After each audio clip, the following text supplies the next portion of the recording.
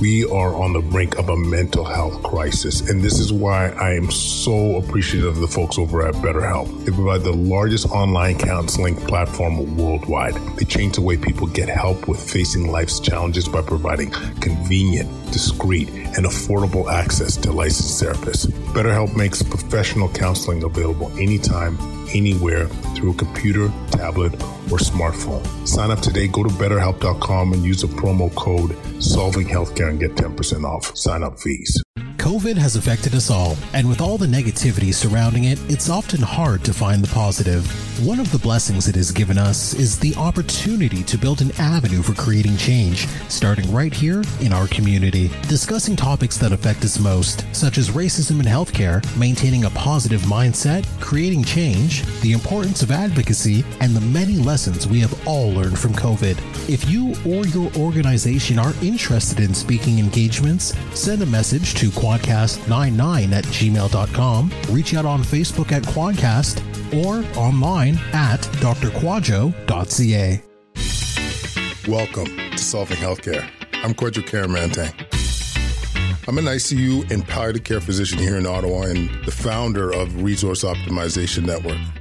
We are on a mission to transform healthcare in Canada. I'm going to talk with physicians, nurses, administrators, patients and their families because inefficiencies, overwork, and overcrowding affects us all. I believe it's time for a better healthcare system that's more cost-effective, dignified, and just for everyone involved. Podcast Nation. Welcome back, folks. I am excited. I'm feeling good. We're entering summer months. The weather is wonderful. We got a new puppy, Coco Chanel. Like, life is grand, and I don't know. I'm just feeling good. Happy to connect with all of you guys. And this episode today with Kirstin Flanary, I think you guys are going to love it. Like, she and her family have gone through the ringer. So her husband, Will, who, by the way, is Dr. Glaucoma Flecken, who everyone has seen his amazing posts on TikTok and Twitter. He's amazing. But he's gone through 2 cycles of testicular cancer and has experienced a cardiac arrest. Her perspective on being on the other side was just so enlightening, so eye-opening. She's been doing some tremendous work advocating for, CPR training and just patients and families that are going through tough times. Like, she really is, I like to say, a hero because of her advocacy, and it's really inspiring. I think you guys are going to love this episode. I'm going to just do a quick drop-in of Solving Wellness. We are changing the boogie with this thing. Virtual workouts, yoga sessions, mindful meditation, nutrition tips, meal planning, all on one platform. Go to solvingwellness.com. Check it out. I think by the time this airs, we've even updated the website. Let's go. Anyway, without further ado, folks, Kirstin Flanary. Podcast Nation. Wow, we woo-woo. Okay, we have a special guest that we have. Actually, we were introduced through Haley Harlock, who was also a guest on the show, talking about physician families and issues around that. But we have Kirstin Flanary, and I think what you're going to hear from her is going to rock you a little bit. And this is good because I want us healthcare providers to be rocked, and so that we provide the best care possible. So, Kirstin, welcome to the podcast. Thank you. Thanks for having me. 100%. We were talking before starting about where to go with all the things that you've experienced as, your mom, your husband, who is like a TikTok, Twitter fiend. We'll show links. We'll have links to some of his hilarious content. Being a spouse of a cancer survivor and a cardiac arrest survivor. So many areas we're going to go, but maybe we could start off with, as seeing Will, your husband, going through the cancer experience. Like, I don't even know it's such a big question, but like, What was that like? What went through your mind from diagnosis and moving through different stages? Like, what was that experience like? It was really crazy. We were in our mid to late 20s when that happened. So it was obviously not something we were expecting or planning for ourselves. We had been married for just a few years at that point. He was in medical school. I had just graduated from grad school, and we were waiting for him to finish medical school so that we could move on to the next place. And so we decided to go ahead and have our first kid during that time. So we had a baby who was almost a year old. And we went to visit my parents for Christmas one year, and he felt a lump on his testicle. And so when we got back home, he went to the doctor and we got it checked out. We thought we were just going for, the ultrasound appointment to verify whether or not that was anything to worry about. And they saw that it had blood flow. It was cancer, and they wanted to go ahead and just send him right back to surgery from that ultrasound. So it was a whirlwind. It was just boom, boom, boom, out of nowhere. So he went back to surgery, and thankfully that was all he needed for treatment. So then it was all over just as quick as it came. Wow. They had every reason to think that he was going to be fine. It hadn't spread. There were no concerning signs, told us what to look out for in the future and send us on our way. And that was kind of a weird little blip in the road, and it certainly did shake our sense of, when you're young, you have that sense of just invincibility almost. And at the very least that, you can expect relatively good things to happen to you, and all of that kind of delusional thinking of your 20s was pretty, we were pretty disillusioned quickly by all of that. But it was, like I said, it just came and it went. And so it didn't affect things too much until we were in residency. This was about probably 3 years later.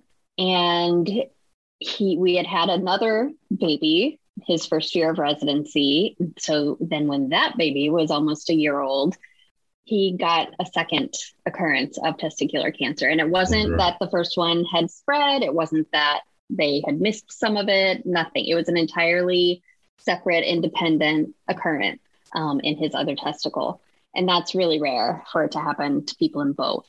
With the first one, we kind of felt like, well, if he's going to get in that form of cancer with testicular cancer, he is in the demographic of people that get it. And so, that's unlucky, but it's, at least there's some kind of, explanation or that's fairly normal within the cancer world, at least. Mm-hmm. Right. But then the second time that he got it, that was even within the cancer world, that's very rare. So that one felt like more of a blow. That one was a lot harder emotionally. And it also came with much more serious consequences for day-to-day life, Mm-hmm. So, they obviously, he at that point needed a bilateral orchiectomy. And so that meant that we would not have a chance to have any more children. And it also meant a year or so of just the worst PMS that you can imagine from someone who has no experience dealing with PMS because he's male. It was just a lot of trial and error with his hormone therapy.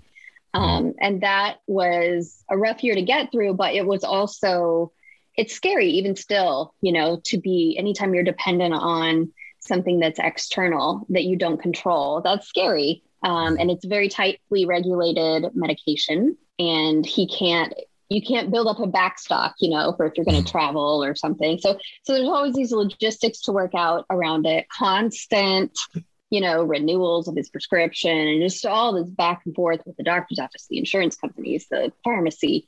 It's kind of a hassle, but it's also a little bit unnerving to know that if anything were to happen to his access to that medication, that would really have some detrimental effects on his health, and on his mood and his, well-being. So that it's all very odd.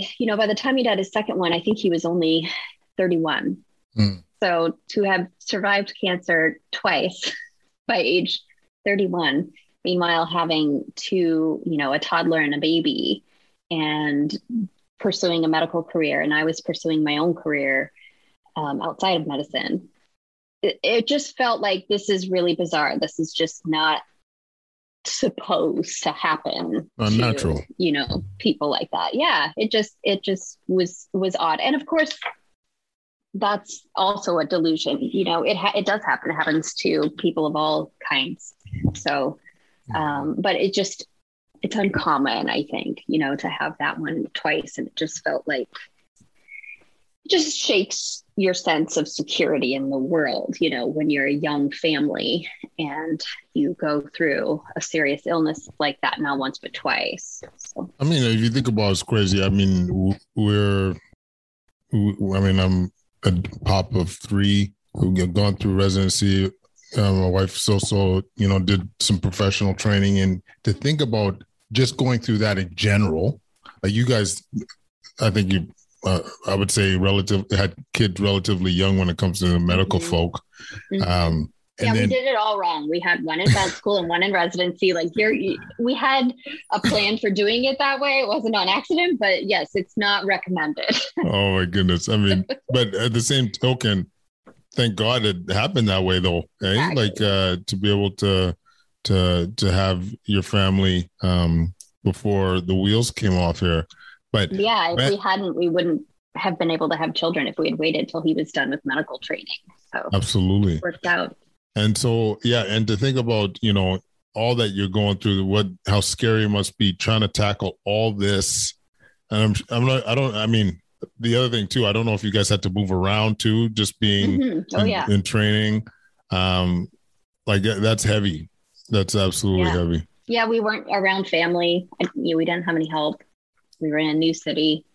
So yeah, it was intense. And I guess, within that timeline, like we're talking about, advocating for family members that are going through these tough times. Was there any key moments while you were seeing Will go through this, or your family was actually going through this, where you were like, man, the medical community, we need to be better. We need to better serve the family unit or experience during his cancer journey? Yeah. So he had, this was in 2 different places that he had the cancer occurrences, 2 different states in different parts of the country and different hospital systems. In both cases, he had really good medical care. So no complaints there. It was more about the emotional side of things, the psychological side of things, and then also the family member and the caregiver side of things. There are some supports for cancer patients and cancer survivors to help them, find each other and process these things that have happened to them. And, there are some supports in the cancer world that exist. They may not be in the hospital themselves, but sometimes they are. Sometimes they're nonprofit organizations. There's not really the equivalent for all the people closely attached to the patient that this is also happening to, and that it is also changing their lives and their world perspectives. So there was just nowhere where someone was going through what I was going through to be able to connect with or turn to.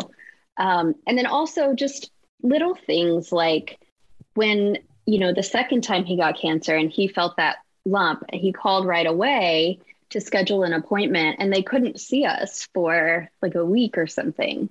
And that is a completely normal thing that wouldn't turn any heads or have a second thought within the hospital system itself and the scheduling system.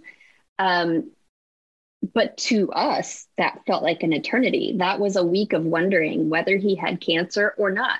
And if he did have cancer, how bad is it? Has it spread everywhere? Is he going to live? Am I going to be left to raise these 2 young girls all by myself in this city where I don't know anybody? It was all of the what ifs just playing through your mind in that for an entire week. And and there's limitations, I understand, to scheduling, but anything you can do to kind of shorten those kinds of experiences is great. And then, when I went into the appointment with him, it was always the doctor talks to him. The doctor looks at him. The doctor asks him if he has questions. I'm sort of a fly on the wall. Occasionally, they might look over at me or ask me if I had a question, if they were really feeling generous with their time that day. But they're always in such a hurry to get on with things, right? Because the system forces them to see so many patients all in one day. That you just don't feel like there's time as the person who's not the patient with a capital P to take up the doctor's time, right, with your own concerns. And so again, there was just nowhere to turn. If I have these questions and I have these concerns, who can I talk to?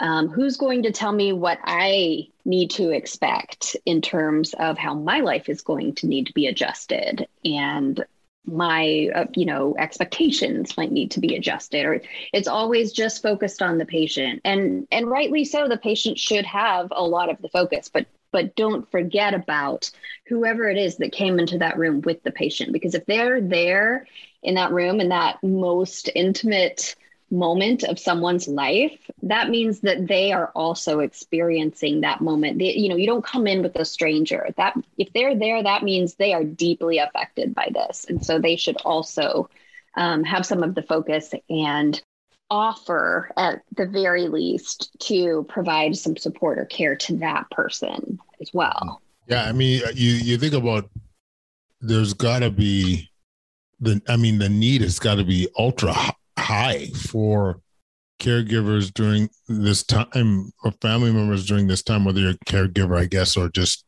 in like part of the family. You just put yourself in those circumstances. Young mom, new to the city, no family around. What do you expect? Who can you reach out to for support?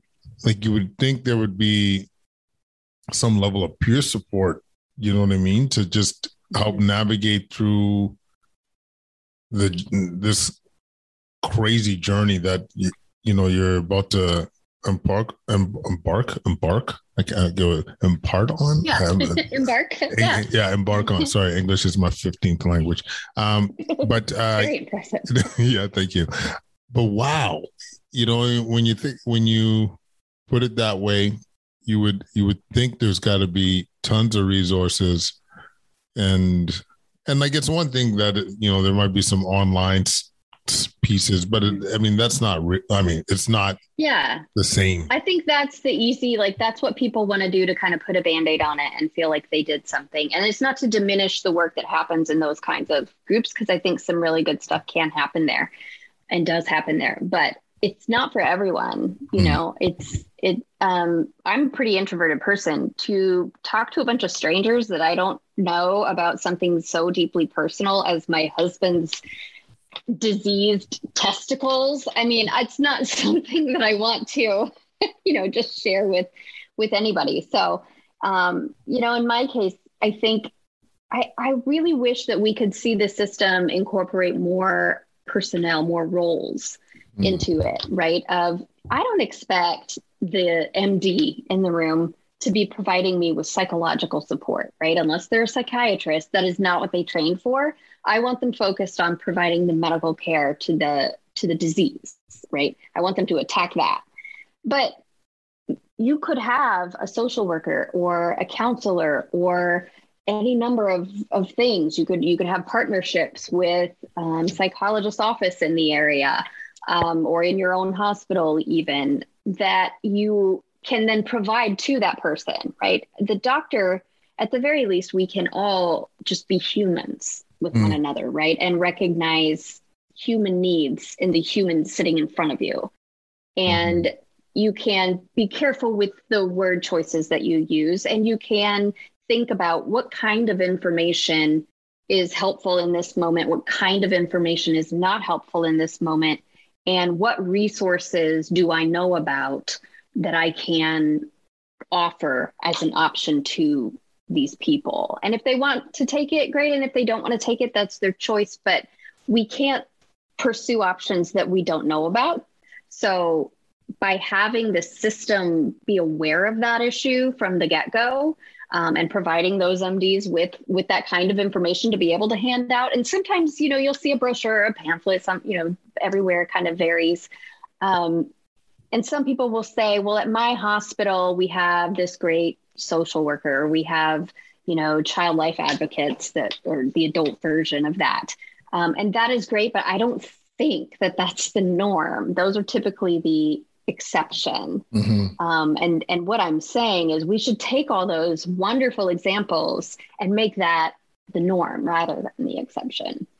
Absolutely. And we were talking prior to recording, like as this is something we fully appreciate within ICU, the need to have, like, you treating the family just as much as you treating the patient, just because, mm-hmm. They're a unit.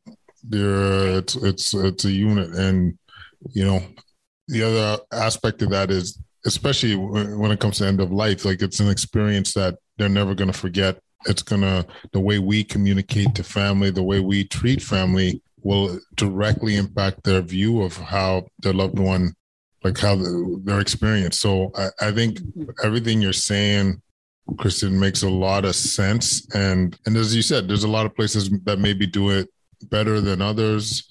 Some places don't have any resources, but the point is, let's think about a way, or let's put some emphasis on this in treating family members, just for the sole reason of being human, being good, being right. Empathetic. And I think that there's a lot of education and effort, thankfully, these days towards, patient-centered care. And I would like to see that expand. I know this exists to some extent, but I would love to see patient and family-centered care be the norm, mm-hmm. not a niche field, not a nice idea, but actually be able to happen. Because it's a whole, if you want to use a medical metaphor, it's like and I'm not in the medical field, so please, this will be very simple. Excuse me, any errors, but if you've got some sort of systemic disease, it doesn't make any sense to only focus on, one part of the body if the disease is affecting the entire body, the other parts as well. Well, the patient, the experience that patient is having does not just affect the patient. It affects everyone closely attached to that patient very seriously as well. So it doesn't make any sense to only focus on that one person. And maybe, one role, maybe the doctor only focuses on that one person, but the system as a whole needs to focus on everyone. And even the doctor, when you're in the room with the patient and with their families, take what you know about how the body works and how the brain works, right? If those people come in and sometimes these things are unexpected and it's trauma and they may be in shock, it's not the time to talk to them about things that require their prefrontal cortex, right? It's not the time to tell them about statistics. It's not the time to give them the medicine regime. It's not the time to do any of those sorts of things. You need to reach them where they are, and where they are when they're in a state of shock is fully in their limbic system and in their brainstem. And so what's helpful in those moments is human touch and eye contact. And how are you feeling? What can I do? Would you like a drink of water? Just attention to them as a human first. And then you can talk to them about the other things, and make sure you're getting it in writing. They're not going to remember anything that you say. So make sure that you're having those conversations with them, but also that they have something tangible that they can take away to refer to when they are ready to process that kind of information. But then, when you're coming in to the ED or the ICU from something traumatic that just happened, it's just not the time for data and facts and statistics. Yeah, I always say to the trainees, I call them the kids. Like I always say, tailor your message to the audience. Like, read the room. Mm-hmm. Right, exactly. If they're just they're shocked. Yeah, I've heard this from several families, including MD families, where if there is that state of shock, nothing's registering. Like they're registering 12% of what you just said. Right. So, be repetitive, take your time, acknowledge the strong emotions. Yeah.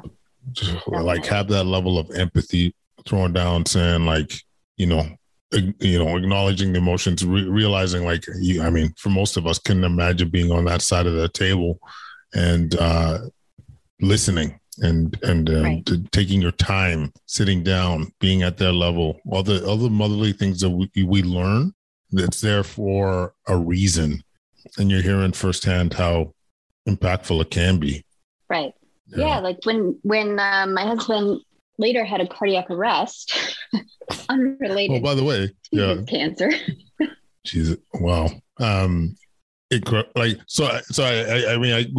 talk about that now, but yeah, I think we did talk about that a little bit in the intro that, Will did have a cardiac, like he died for a period of time and you saved him. And, maybe before talking about just the experience, from on the family side, maybe we could walk us through like what happened. Yeah. So a few years, it's like every 3 or 4 years, he tries to die. So the first time cancer, 3 or 4 years later, more cancer, I think 4 years later, he had a cardiac arrest in his sleep. So he was 34, completely healthy. Otherwise, the second round of cancer, it all turned out fine. It was gone. It didn't spread, all of that good stuff. Went on with life as usual. We had Mother's Day of 2020. It was really early in the COVID pandemic, so everything was shut down, and we just kind of had a nice day together as a family for Mother's Day. Went to bed that night, and then at 4:45 in the morning, I woke up to him making some really strange noises. Again, not a medical professional or trained in any medical. So he woke me up making some very odd noises, and it sounded, I was really groggy because I was just in a deep sleep and I thought he was just snoring. And so being really groggy, I just kind of pushed his, shoulder over to try to get him to roll over and stop snoring so I could go back to sleep. But he kept making it and it sounded different. It took me a second to kind of wake up and register this, but it was more panicked. It wasn't rhythmic. It wasn't, steady in any way. It had a gasping quality to it, and it was very loud and alarming. And of course, later I learned, and your audience will know, that was agonal breathing. I didn't know what that was. I'd never heard of that before, but I knew that he wasn't acting normal, and it was alarming, and he wasn't responding to me when I tried to wake him up. And so I called 911, and the dispatcher that I spoke with, she's the one that recognized that he needed CPR. Because, I put my head on his chest to see if I could hear a heartbeat, if I could feel any movement as he breathed. And I didn't. And there was a piece of my brain that registered that. And when she asked, I was able to tell her, no, that's not happening. And then there was another piece of my brain that just could not believe that and couldn't make any sense of that. And so it was this weird, almost out of body experience where you've got, the same information and your brain interpreting it 2 different ways all at the same time. It's this weird disconnect that you just can't quite, it gets to what we were talking about before, you can't quite register what it is that's going on, even if a part of you understands logically what's happening. So she gave me instructions to do CPR over the phone, and it was on the bed, and he's a foot taller than me, more than a foot, and he's got a good 100 pounds or so on me. And I had just had a cervical disc replacement a few months before. And so I didn't think that I could move him. I thought I would either hurt myself to the point that I would be incapacitated, or I would hit his head on something, just a nightstand, a bed frame, and all sorts of things if I tried to just drag him. So I just had to do it right there on the bed. And I did CPR for 10 minutes with her on the phone and thought about all sorts of things. During that 10 minutes, it was a very surreal experience. And thank goodness for adrenaline, because I don't think I could have physically done it otherwise. But yeah, then the paramedics arrived and they shocked his heart 5 times, gave him 3 rounds of epinephrine and a dose of amiodarone, and then finally got his heartbeat back. He had been in BFib, caused a cardiac arrest. My God, I get chills every time I've heard this story. But, first of all, I'm so glad that you've obviously had the resolve to do what you needed to do in the moment and save your family. Like wow. Yeah, never doubt a mother. I just was one of the things I was thinking was, you're not leaving me here with these children, So, oh my goodness. And amazing. Having that resolve and just I just put myself in your shoes in that time, like a million things that could be running through your head, like, or even moments after. So like, okay, so paramedics come, they shocked, gave the cardiac meds, brought him back. Then what happened? Well, so they took him to the hospital by ambulance. And backing up a bit, while they were working on him, they took him downstairs to work on him on a hard floor. And there was one of them designated as kind of the family liaison. So he would go down and help. And then as he was able to, he would come back up the stairs and talk to me and give me updates about what was happening. He told me when they got his heartbeat back, he made sure to tell me right away.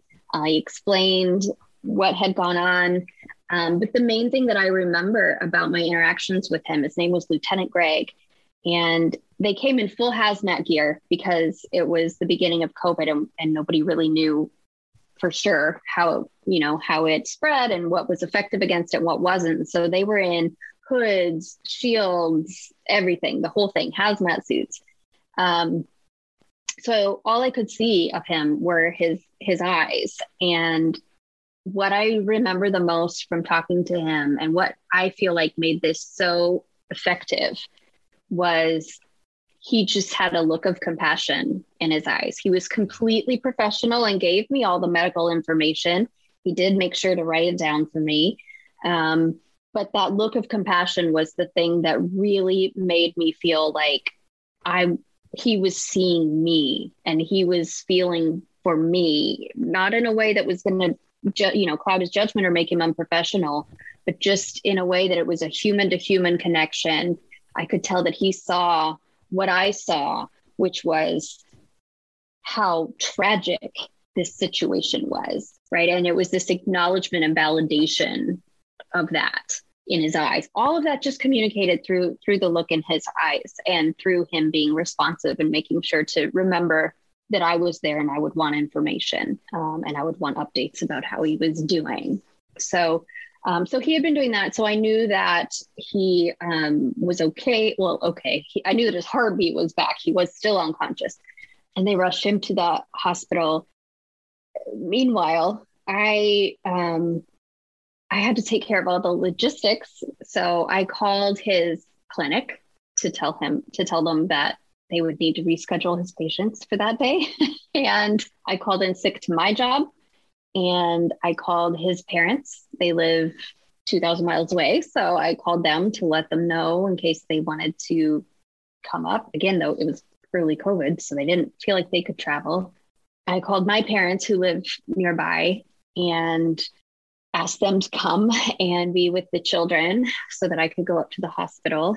And then, the whole time, this was really early morning, still dark outside. I was just crossing my fingers the whole time I was doing CPR, metaphorically at least, crossing my fingers, that they would not come in to the room because I did not want them to see what was happening in there. But there was noise, I was on the phone. I'm sure I was probably talking kind of loudly while I'm doing CPR. And then the paramedics got there and the windows were open and I was kind of shouting out the windows to them to let them know which room I was in. And all the trucks came with all the lights and everything. And they had woken up. I didn't know at the time whether they had or not, but they had. And when the paramedics came in, one of them, Lieutenant Greg, I think actually, I had told the dispatcher that I had kids in the next room and I didn't want to scare them.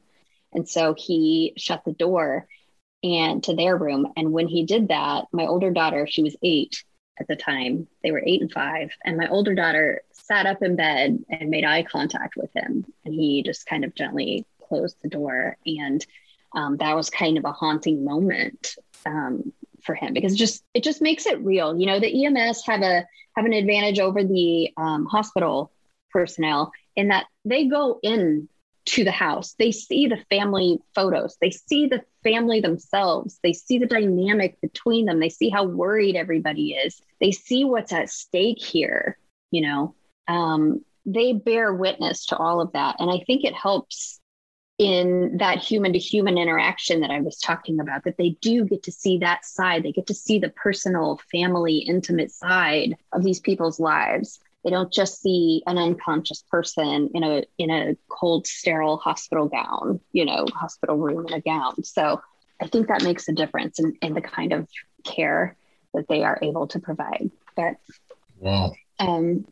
Yeah. So then I had to go in at 7 o'clock or whatever it is that they're allowed to get up and go into their room and say good morning and try to put on a normal face and a normal voice and provide some kind of explanation for why their dad wasn't there and why they saw the things that they saw.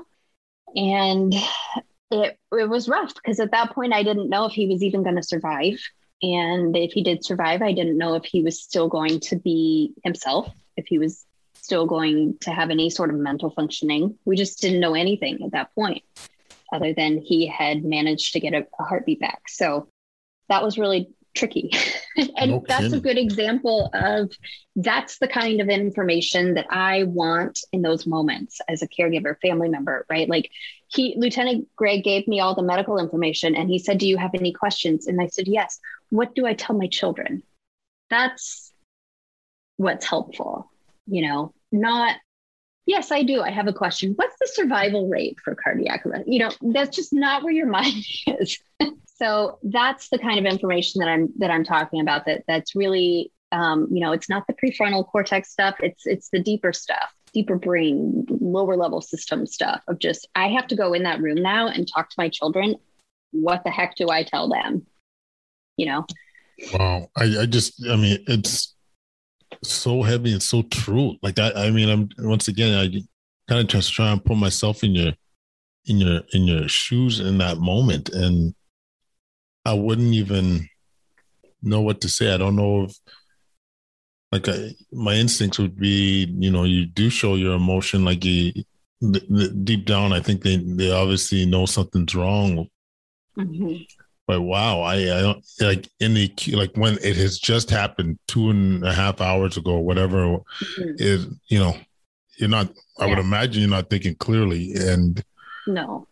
Jesus, yeah, no, that would be so hard. And I mean, I've seen, like, in the hospitals I've worked at, we have, at least in the emergency room, like when you could go, like, obviously this was early COVID, we have highly trained social workers that help with issues like this. And this is why you'll never hear me not give love to our social workers, because I think they're walking angels.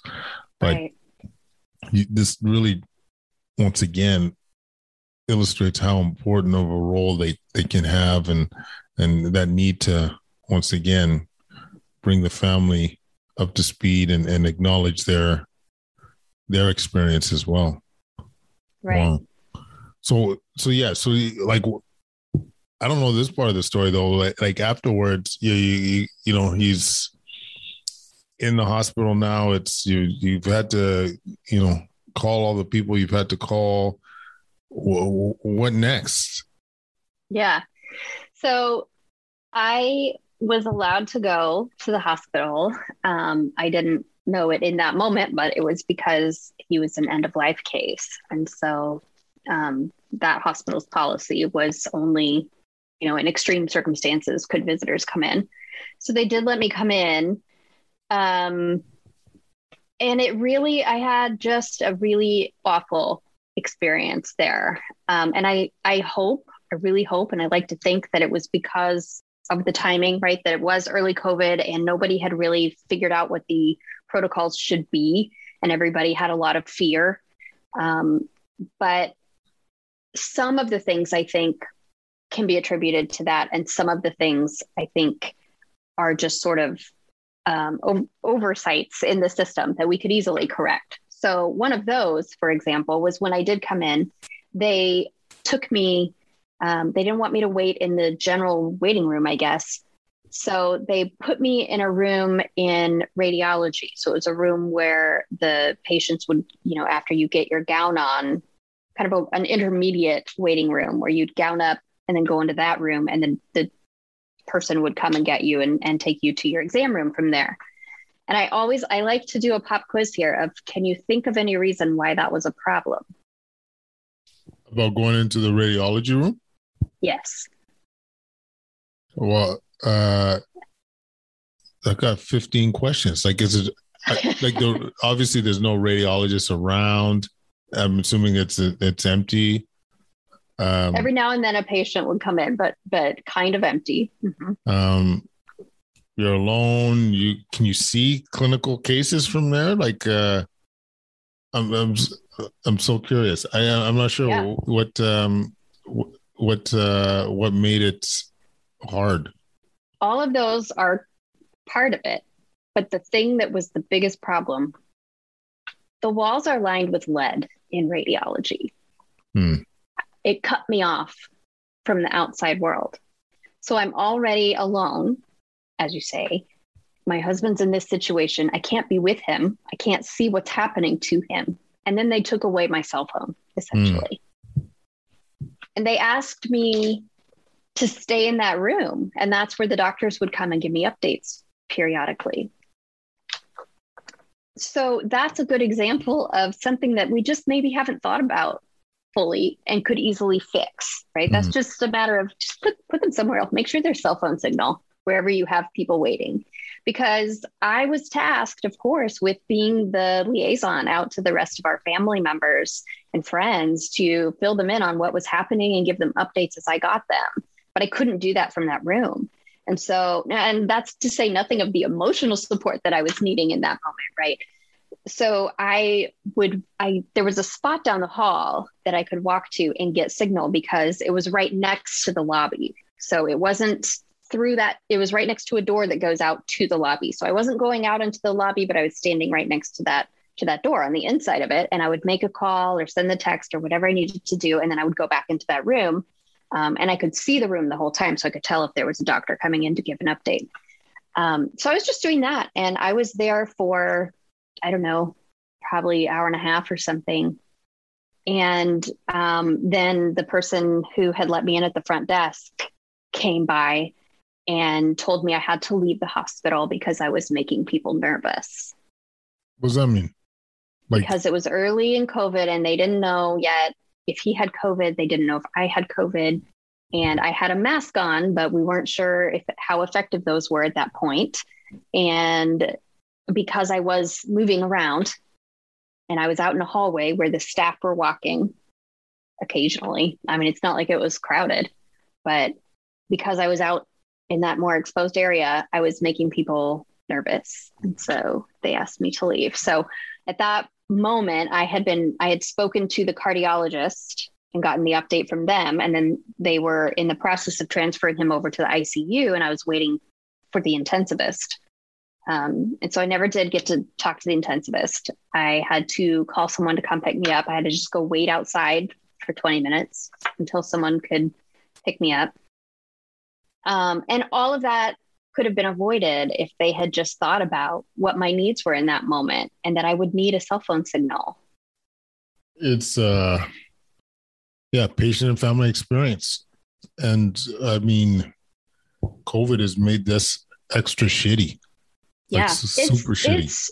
I mean, probably don't need to say it. Everyone knows, but it is so horrible and an additional trauma to not be able to be there when your loved one is in the hospital for something that may take their life. and you don't understand until you go through it, how much information you actually get just from being in the room, 100%. just from seeing, I probably don't need to tell you guys, that's your job, but you see the color of their skin, you see how they're breathing. Is it regular? Is it not? You see the look on their face, or do they seem comfortable? All of that. Are there any signs of life in there? I had none of it. I was cut off from him for his whole treatment. I was cut off from the outside world while I was there in the hospital waiting room.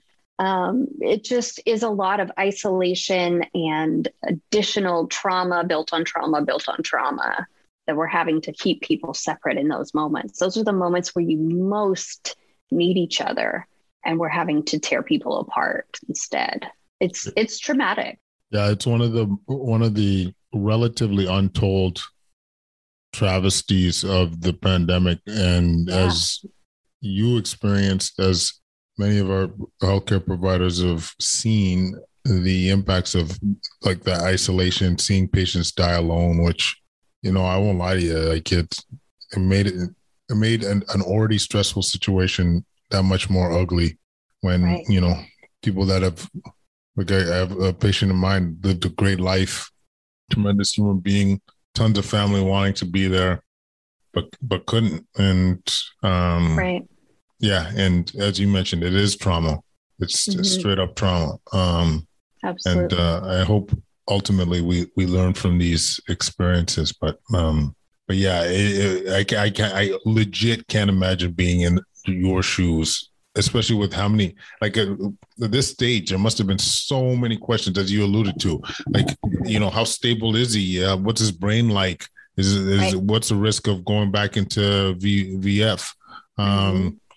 So how did it turn out? Like, how did, obviously Will's with you, but like, how did the next few days or weeks even go after that? So they took him to the ICU, and just as kind of their standard protocol for a case like his, they cooled him for 24 hours. They had to work really hard to keep him sedated. So, on the ambulance ride, even, he was already trying to kind of pull at wires and things. He had a lot of fight that he was demonstrating. And that's another reason, a quick tangent that's related, but the cardiologist, when he came in to talk to me and give me the update, he was giving me the statistics about survival rates. And he actually told me, like, we would have liked it better if you had witnessed him collapse, because those cases turn out better, because then, it just happened and CPR is given right away. With our case, we didn't know when it happened. We were both sleeping. So who knows how long it had been before we started CPR. That was really unhelpful and traumatic to hear, especially because the statistics he was giving me were averages, right? And they did not take into account his individual case completely, and that he left out all the parts about that he was showing signs of life in there, right? He was trying to he was thrashing and he was pulling at things. And then when they were trying to cool him, they cooled him for a while, but he kept trying to kind of wake up out of it. They had to keep giving him more sedation. He was strong and healthy and fighting. And that, I feel like, did not warrant, giving me this warning that he's most likely going to die, because he sure doesn't look like he's going to die, But anyway, so yes, they cooled him. He, when they started rewarming him 24 hours later, woke up pretty easily, pretty quickly. It took a little bit of time. And then before very long, he was following commands. And then I think by Tuesday, so he came in early Monday morning. By Tuesday evening, I was talking to him on FaceTime.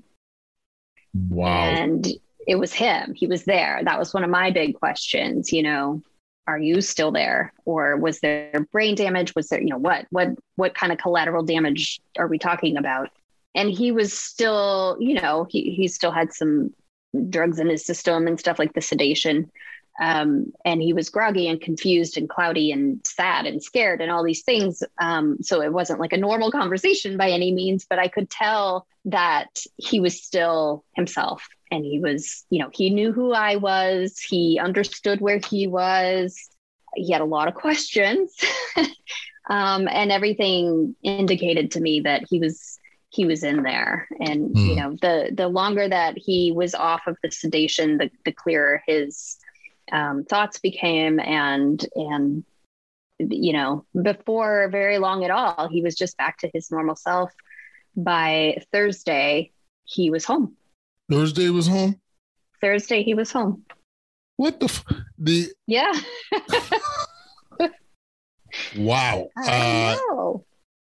And the arrest happened on Monday? Monday morning. Mm-hmm. And Thursday he was home. He was home by dinner time Thursday. Mm-hmm.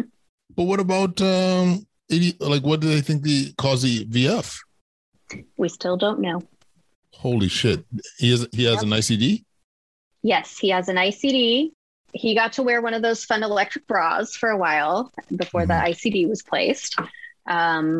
Made some TikToks about that were pretty interesting. But yeah, he has got an ICD now. So I don't feel as worried about him now because I know that he's got that kind of insurance policy right inside of his body, right? That it'll shock him if anything happens. But we don't know if our children are at risk or, his family members. We don't know. We don't have any idea what caused it, how to prevent it, nothing. It's just a lot of uncertainty. He did not have COVID. It wasn't that. That's everybody's first question. There were no signs of any virus at any point when they looked for that. I mean, he was home on Thursday, not coughing, spewing up COVID flavor. Right. Yeah. Right. Exactly. I mean, I don't mean to get all I don't know, Inspector Gadget here, but it was like so many questions about. I know. But that's beside the point at this juncture. But wow, once again, having that family lens, I mean, it's worth repeating that's got to be a challenge too. Like really, you don't know what caused it. It's terrifying. Yeah. And, yeah, I mean, you want to control as much as you can control. And part of that would be trying to prevent this from happening again. I mean, I must say having the ICD is extreme. So that's an internal defibrillator. Sorry for those that are not familiar with the term, but you always want to know what the root cause is. Like often it could be hereditary, genetic, something structurally abnormal with the heart. Yeah, and all of his tests came back clear. Mm-hmm. He had angiograms and CT scans and MRIs, and I think there were 60 tests in the ICU while he was unconscious of all the stuff inside of him. So everything came back clear. The only thing that maybe is related is he did have one genetic mutation, but it was the variant of unknown significance. So if it did cause it, science doesn't know why or how.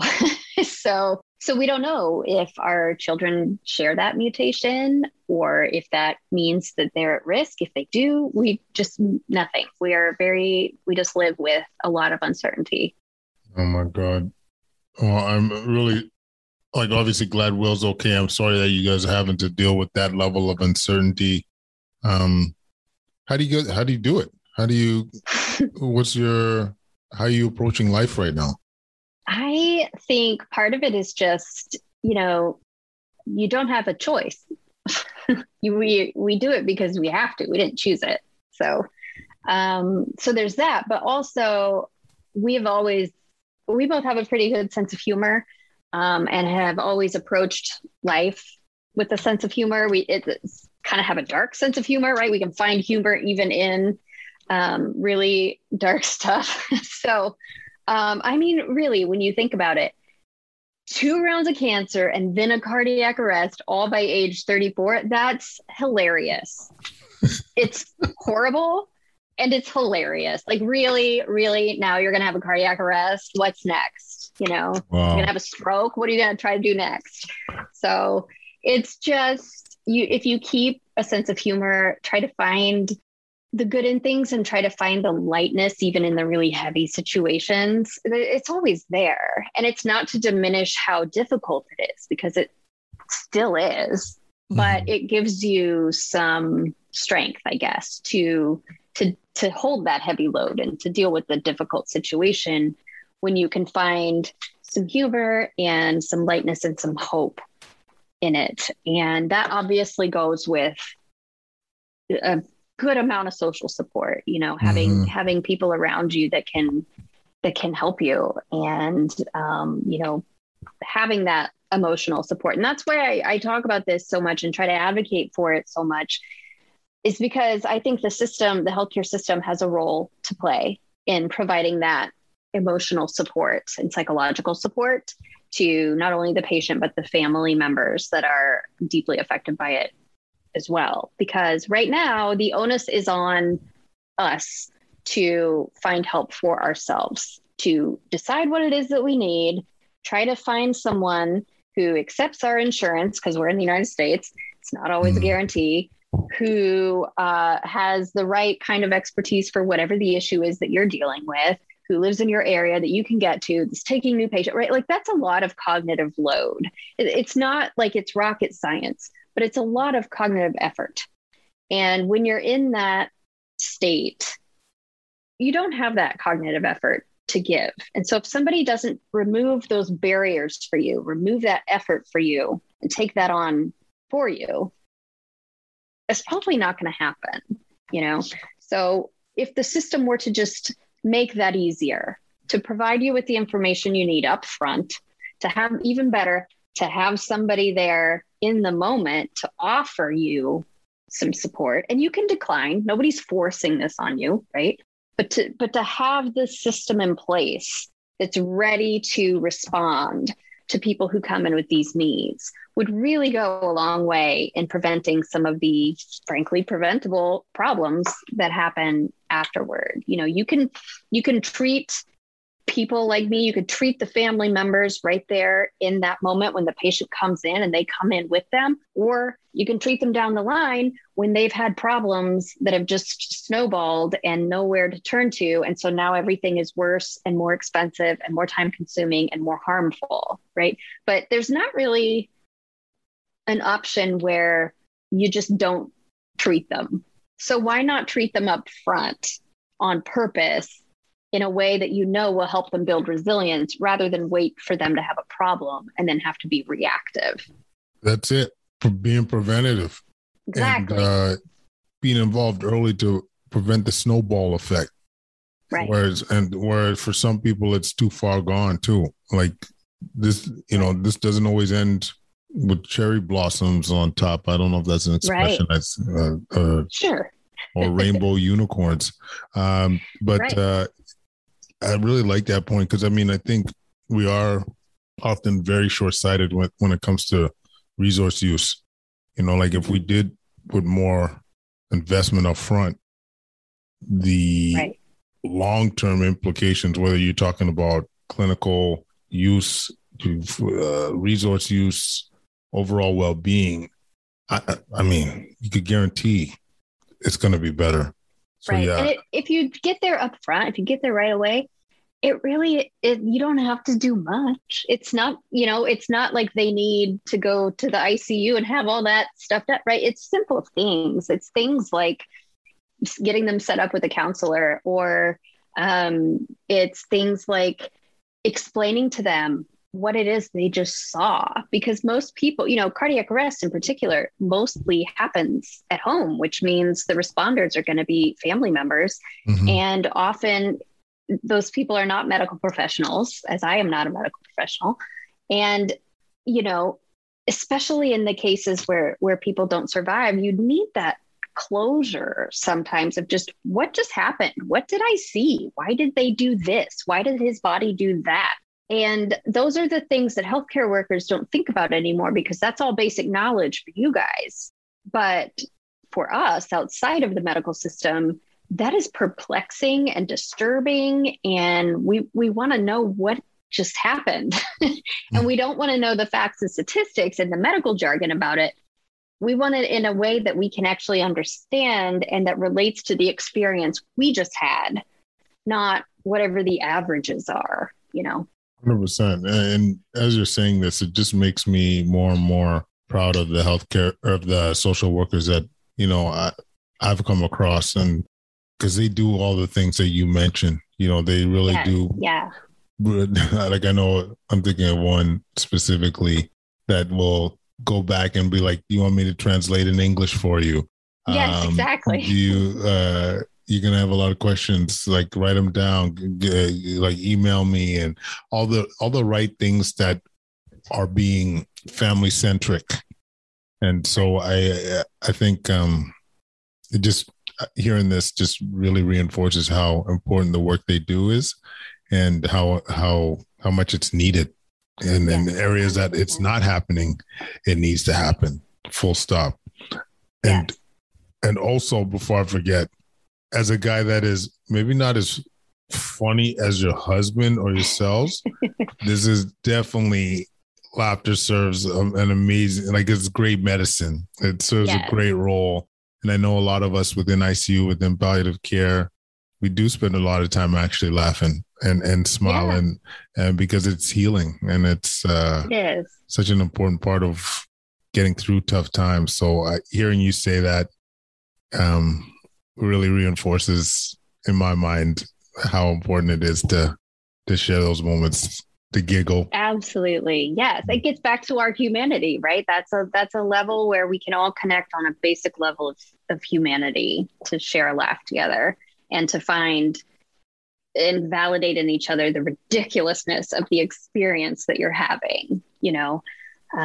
Sometimes in the medical system, laughter is seen as unprofessional. I know my husband really tackles that in his videos sometimes, but it's not. It's a way to cope. It's a coping mechanism, and it's healthy and it's healing, like you said, and it helps you feel a little more sense of control over these horrible things that happen that are out of your control. It gives you a little piece of that back, to where you feel like, okay, that gave me enough strength to just keep moving one foot in front of the other. And then eventually you get there. 100%. And if Will ends up listening to this, or you get to speak to him, don't worry about the professionalism, buddy. Like, no, he doesn't. You dive on your own journey. If anyone understands life is too short, I feel like medicine professionals, we take ourselves too seriously. Like, forgive my French, but fuck that shit. I agree. You know what I'm saying? Yeah, we'll walk your walk, and good people will follow, I promise you. Yeah, and as a patient, honestly, I want a physician who can laugh at himself or the situation. You don't want to be laughed at, obviously, but I don't think that's what anybody's doing. I think we're all it just shows the humanity, and that's what I want in a physician. I don't want someone whose hand's on the doorknob and clearly in a hurry because they have 10 more patients to see before lunch. I want someone who can show me they understand my human experience and reflect that back to me. And I think, laughter is a part of that, and joking is a part of that. And there needs to be a place for that in healthcare as well, because it is really serious stuff that has really serious consequences. And so we need laughter for that reason. 100%. Kirstin, this has been glorious. I feel educated. I feel inspired. I feel the continued need to bring that comedy flavor. I feel the continued need to make sure our patients and families have their voices heard, and that we address things holistically like we've always meant to do. So keep doing what you're doing. And honestly, it means the world to us that you came on. So thanks for joining us. Yes, thank you for having me. Thanks for giving me an opportunity to share more about all this. 100%. Thank you so much. Yo, tell me that episode wasn't fresh. Follow us on Instagram, YouTube, TikTok, Facebook at Qualcast. Leave any comments at qualcast99@gmail.com. Make sure to leave that 5-star rating. That's how we change that boogie. Increase the visibility of the show. Folks, we love you. Thanks for all the positive vibes and listening. We really appreciate it, and we'll connect again real soon. Peace.